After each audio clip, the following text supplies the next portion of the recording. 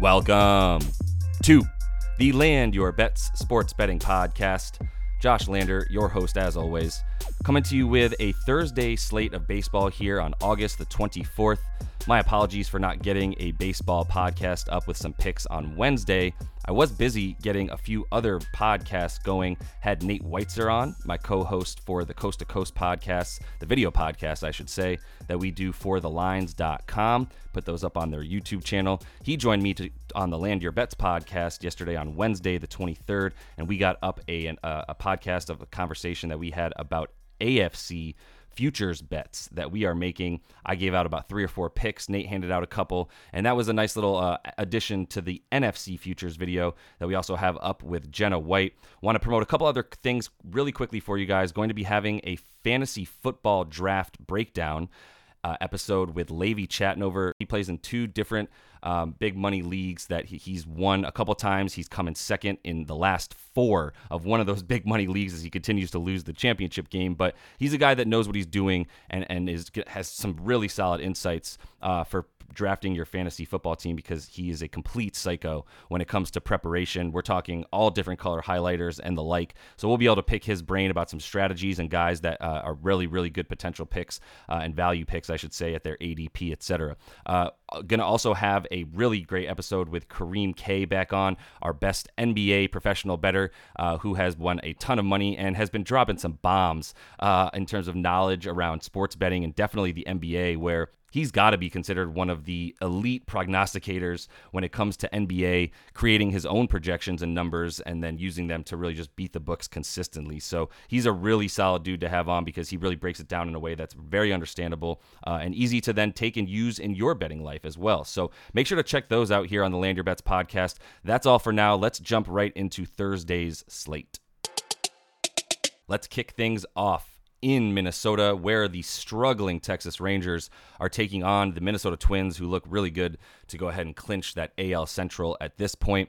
We're going to be targeting both pitchers. Pablo Lopez, we're going to be going with for 6 Ks plus in a win for him, as Minnesota should be able to handle Texas in this matchup against Andrew Heaney.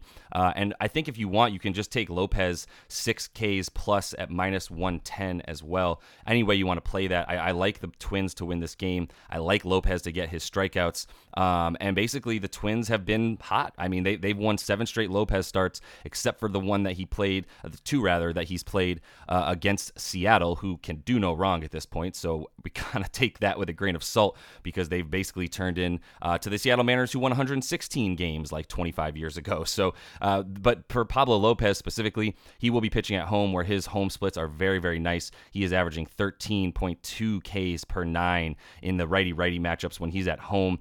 He's got a little bit of a concern when he faces lefties, but when we look at this lineup for the Rangers, they're going to be putting out enough guys who don't have really solid numbers against a righty like Lopez, especially over the course of the last month. Since August started, let's say, they are down to the 9th highest K percentage for their batters, so they're striking out way too much against righties there. And when you talk about Andrew Heaney on the mound, for why I would like this win for Minnesota, he's just been an up-and-down pitcher with like a couple good starts that make you pause for a second. But in these situations, I think he's a pretty fadeable guy. His slider has been getting mashed, and that's a pitch that he really relies on the strikeouts. I don't think he's going to get those strikeouts. I would just throw that other bet out there for you.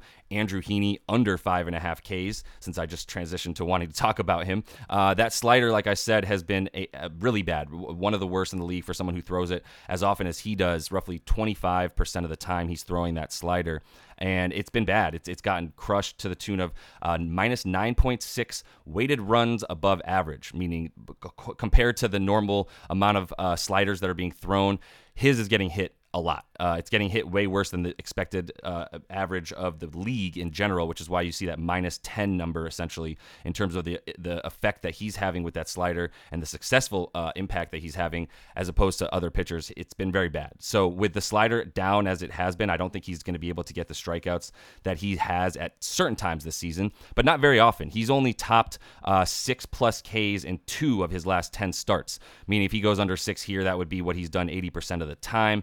His K to walk ratio, very bad as well, which is why he hasn't been able to stay in very many games, less than 3 Ks per walk on the season at this point. So I think he's a good bet to go under 6 Ks. I think Pablo Lopez is a good bet to get 6 or more Ks. And I also think Minnesota is good to win this game as, man, the 6 in a row now for the Rangers. They are just dropping wins everywhere in a way that has the Mariners and the Astros both within a game of the Rangers for the AL West, and I think that continues here. As I said, their bats struggle against righties. Andrew Heaney has not been as good, and the Twins, for those of you listening who are like, wait, I thought the Twins strike out a ridiculous amount no matter who's pitching. That is true, except for it's been a little bit of a change over the course of the last month. Actually, even really since July, they've upped their K percentage. They've lowered it so that they've risen the ranks of lowest K percentages for their lineup up to 14th in terms of how often they're striking out, so that they're in the top half of the league now and in a good position, I think, to fade Heaney's under 5.5 Ks, take Lopez 6 Ks with the victory, take the money line. Any of those bets in there should work out for you guys on Thursday. And the other game that I'm going to talk about is the nightcap that closes things off on this slate here on Thursday night. Cincinnati is in Arizona after they played 2 games in Anaheim yesterday on Wednesday in the doubleheader matchup versus the Angels. They won both of those games, by the way.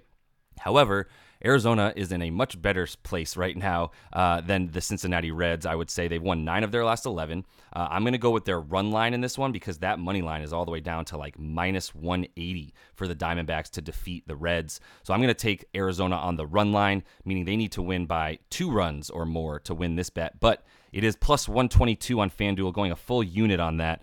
And I think there's some consideration for an under. I'm just not going to combine it with the run line. If you want to take an under 9.5 runs and parlay it with just Arizona's money line, meaning they only need to win by 1 run, you can still get a really good number there on the parlay. Gets you up to about what the run line is. If you want to go under 9.5 and take Arizona's money line, also gets you to about plus 120.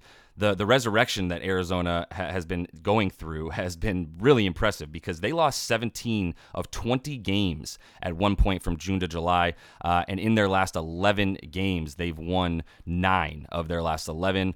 They have the 11th best slugging percentage and batting average versus lefties, as they will be going up against Brandon Williamson. They are 12th in K percentage and walk percentage.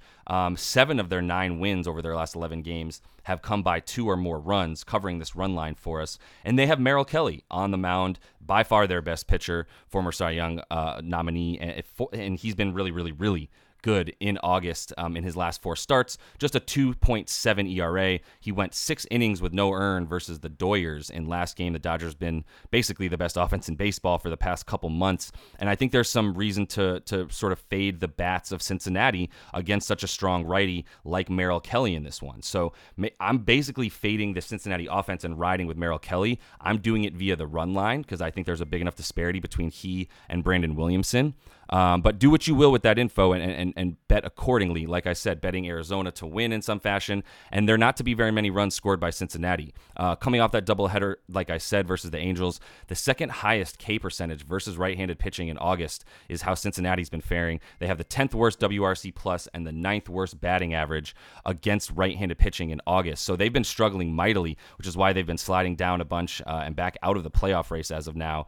Brandon Williamson, I'm a little bit nervous to bet to just totally fade him. I'm not going to just go strong in fading him. I definitely don't think there's any value in his strikeouts because you need to get to under 4.5 for him before you get any value. And he's the kind of boomer bust young lefty, in his first year in the majors, who could definitely go 4 innings and still get 5 or 6 strikeouts. He's done that a couple times actually this season because of the volatility with the results that he has. So I don't love going against him. In fact, he's only got 1 quality start in his last 6 games, and it happened to come versus Arizona, who's not a great team versus left-handed pitching.